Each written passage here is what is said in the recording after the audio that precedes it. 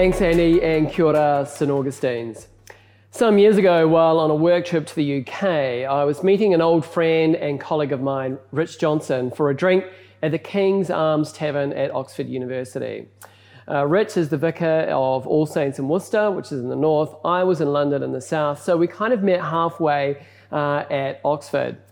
And as you come from the train station and walk along Broad Street on the way to the King's Arms, you find this in the middle of the road. This marks the spot where three senior English clergy, Hugh Latimer, Nicholas Ridley in 1555, and Archbishop of Canterbury, Thomas Cranmer in 1556, were martyred. They were burnt at the stake at this very spot by Queen Mary at the beginning of the English Reformation, as among other things, they refused to give up on their position that the Bible should be translated into English. They were willing to suffer and die to have the scriptures in the hands of common people. William Tyndale was a linguist at Cambridge University. He was fluent in both Hebrew and Greek, and after reading the Bible in its original languages, he came to the conclusion that the Bible, not the Pope nor the monarch at the time, was the authority on what was normative for thinking about human life and God. And secondly, he believed that every follower of Jesus should be able to read the Bible in her or his own language. And for Tyndale, that meant Middle English. Now, of course, we might feel like this is a no-brainer for us today, but this just shows you how comfortable we are with the status quo. In 1408, you see, it came into English law that it was illegal to translate the Bible into Middle English. So Tyndale had to escape to Germany, where he did the very first English translation of the New Testament, drawn from its native language, which is Greek. Then, with the help of a very wealthy patron, he was able to smuggle 18,000 English New Testaments across the Channel and back into England, where followers of Jesus would have these secret meetings in people's homes, and by candlelight, someone at a whisper, at a hush, would quietly read the Bible. The king of the time, Henry VIII, heard of this and was enraged and brought up 6,000 copies and had them burnt on the steps of St. Paul's Cathedral in central London. He ramped this up by passing a law that anyone who came into contact with a Tyndale Bible was to destroy it immediately, as anyone found with one would be put to death. Tyndale was eventually captured, and at his execution, his last words were a prayer. Lord, open the King of England's eyes. A couple of years later, this prayer was answered, and Henry VIII withdrew the law, and the Tyndale translation formed the basis of the 1611 King James Bible, which has been hands down the most single important piece of culture to have influenced the English language. And I actually have a page from one of the first editions here. This is a page from Isaiah 64, where Isaiah cries out to God, "Oh, that you would rend the heavens and come down." So the question is, what is it about the library of Scripture that some of the greatest luminaries of the day were willing to suffer and die to make it available for us to read? What is it about the library of Scripture that some of the most powerful leaders and administrations from the Roman Empire, Communist China, Nazi Germany, Soviet Russia, all of the above have either banned the Bible outright or have attempted to censor public access to the Bible? From a human perspective, the Bible should have died out ages ago. Yet through these human words and through this quite checkered human history, God has superintended the gathering of this library as an instrument through which God speaks his word. And as we continue in our series, Whakarongo ki te kupu, listen to the word, listen to Scripture.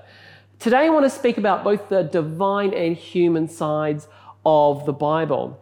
Not only because God has chosen to breathe his divine spirit and communicate through the humanity of the Bible, but also because this has big implications for how we understand our relationship with God and the process of forming us into being people who, like the person in Psalm 1, experiences a life of human flourishing. One of the most ancient approaches to understanding the Bible as both a divine and human work through which God uniquely speaks is through our understanding of the person of Jesus. Here's one of the oldest icons we have. It dates back to the 6th century AD, and it's in St. Catherine's Monastery at Sinai. And it's attempting to show both the human and the divine in the one person of Jesus, who uniquely and most fully communicates to us who God is like. Often when we find ourselves emphasizing the divine side of Jesus or the divine side of the Bible, we feel scandalized by the humanness, that Jesus had to be taught how to walk or learn Aramaic, use the bathroom, that he felt pain, got hungry, got angry, felt joy. All of this humanity can make us feel, it's slightly off-putting to us. Or on the other side, when we find ourselves emphasizing the human side of Jesus or the human side of the Bible, we feel scandalized by, the divineness of it all, the miracles, the healings, and the way it connects us or mediates God to us. And this is where the Bible's view of reality really presses on us as moderns and our view of reality, which reflexively wants to say, if something is divine or if something has its origins in God, it cannot involve or somehow has to stand outside of the natural processes of cause and effect. And for me, it has taken a long time to allow myself to let go of this. It's taken me a long time to be okay about allowing God to work and allowing God to be powerful enough to achieve what God wants to achieve, not despite the created world, not despite human limitations, but rather through creation and through human beings.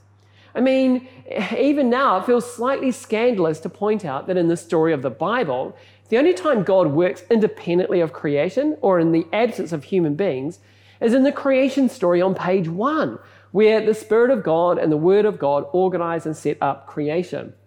From there on in, God speaking God's word and acting through the Holy Spirit always involves human beings, people just like you, people just like me. God works in the world through the Holy Spirit. And from creation onwards, the Holy Spirit works through human beings. And of course, the Bible narrates people encountering God in some pretty, extraordinary situations, through dreams, through visions, the burning bush for Moses. The Exodus event, God stepping onto the world stage in the person of Jesus. And yes, all of this is God acting. But, but also, yes, all of this is God acting through people and through the people who recorded these events, which in many ways is scandalously ordinary. And a great example of this is actually the first instance of writing the Bible in the Bible. It's in Exodus 17, and the setting is en route from Egypt to the Promised Land. Israel is a caravan of refugees. We're incredibly vulnerable. And in this passage, it tells of them being attacked. And in this story, here they are attacked by the people of Amalek. And as it says here, Moses says to Joshua, "Choose some men for us, and to go out and fight with Amalek. Tomorrow I will stand on the top of the hill with the staff of God in my hand." As long as Moses held up his hands, the Israelites were winning. But whenever he lowered his hands, the Amalekites were winning. Aaron and Hur held his hands up, one on one side, one on the other, so that his hands remained steady till sunset. So Joshua overcame the Amalekite army with the sword. Then the Lord said to Moses, "Write this on a scroll as something to be remembered and make sure that Joshua hears it." Now, there's some pretty interesting dynamics going on in this story, but we just don't have the time to unpack them now. But in terms of the first instance of the writing of the Bible in the Bible, can you see what's going on here? God doesn't place Moses in some kind of hypnotic state or some kind of trance or bypass Moses' brain and just take over Moses' hand. Now, in fact, what we have here is the very opposite of that. What we have here is God commanding Moses to go and write down what had happened for the purposes of someone else. In this case, it was Joshua. What Moses encountered was indeed miraculous, and indeed it was a divine encounter. The process of recording this as a reminder for Joshua was a very human process. Moses writing it down on a scroll. In the very first instance of the writing of the Bible in the Bible, what we have here is this picture of partnership or a union between God and human beings, between human words and divine words. Can you see what's going on here? God's means of communicating through the Bible is central to the message of the Bible. God and humanity working in partnership, a relationship between creator and image-bearing creature. That through less than perfect human beings, with all their quirks and their mixed histories, God's power and presence and purpose is revealed to the world. Often we find ourselves defending a position about the pristineness of the Bible, that the purposes and the power and the message of the Bible does not require. And in fact, in the end, is actually counter to the message of the Bible. The authority of the Bible, you see, is not because it has no human fingerprints on it at all, but the authority is because the Holy Spirit breathes His life through these particular writings that the Holy Spirit has superintended to connect us to the reality of God. And so the point I want to make here is really quite a simple one. The human words, like the human life of Jesus, are not incidental to the communication of God's word. And so the more we understand the culture and the mode of communication found in the human words of the scripture, the more we hear what God is saying through them. This week in our formational communities, we'll be looking at the spiritual practice of studying the Bible. What does it mean to get some help in understanding the mode and style that the Bible communicates in? And there's, some really great resources from the Bible Project, which, in my opinion, is one of the very best resources I've ever encountered. And it's free and it's online. Just go to thebibleproject.com or download the app. I found these guys to be super accessible and just really amazing. And if you haven't gone there, I just can't encourage this enough. In saying all that, however, understanding the human and the divine side of the Bible it's not about just developing a skill set or a technique. It's also about developing a heart posture. When we read an article in a newspaper, an article online, a textbook, a journal, a self-help book, an Instagram post, we primarily read for information. We live in an information age. Information is a huge part of our culture. We need it for our jobs. We need to get access to the things that we need for our life. And this is all good and right. However, it's just not the primary way we should approach the Bible. Robert Mulholland, in his book, Shaped by the Word, says this: "We have a deeply ingrained way of reading in which we are the masters of the material we read. We come to a text with our own agenda firmly in place, perhaps not always consciously, but usually subconsciously. If what we start to read does not fairly quickly begin to adapt itself to our agenda, we usually lay it aside and look for something that does. This mode of reading is detrimental to the role of Scripture. The role of Scripture in spiritual formation is not so much a body of information, a technique, a method, a model, as it is a mode of being in relationship with God." As a self-confessed Bible nerd, the temptation for me as I pick up the Bible is to stay at this surface level of just gathering information, being captivated by the design patterns that structure the books of the Bible, often struck by how subversive the Bible was to its original hearers, or this or that wordplay, or this particular interesting Greek or Hebrew word. I mean, what we're dealing with when you pick up the Bible is one of the most sophisticated pieces of human culture and literary artistry in history. So it's easy to get stuck at this point, either by confusion or fascination. But the real money, if I can put it like that, is actually to move past this and seek that moment of encounter, to encounter the person of Jesus to which the Scripture speaks, to sit with the text long enough to have the Spirit feed and refresh your soul, or yield to the Spirit's formative process in our lives. At its heart, the invitation to take up and read the Scripture, to wrestle with the Scripture by yourself or in a formational community, for example, or to open yourself to its formative power, is really an invitation to re-trust my life to God again.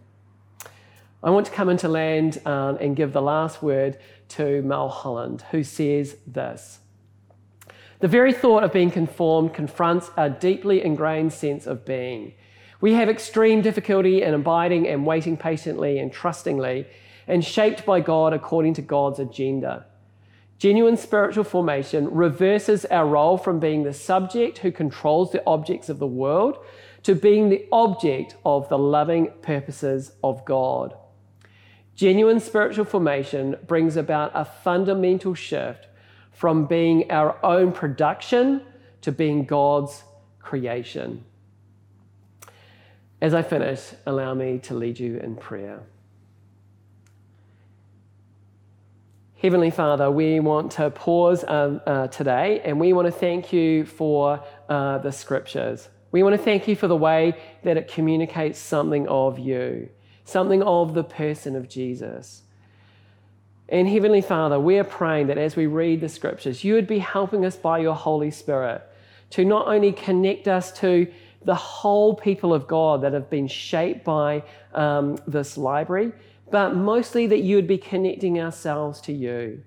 Help us to be brave enough and open enough and to have enough courage to yield ourselves to your formative process, knowing that you always have our best in mind, that you have human flourishing, our flourishing at the very heart of this.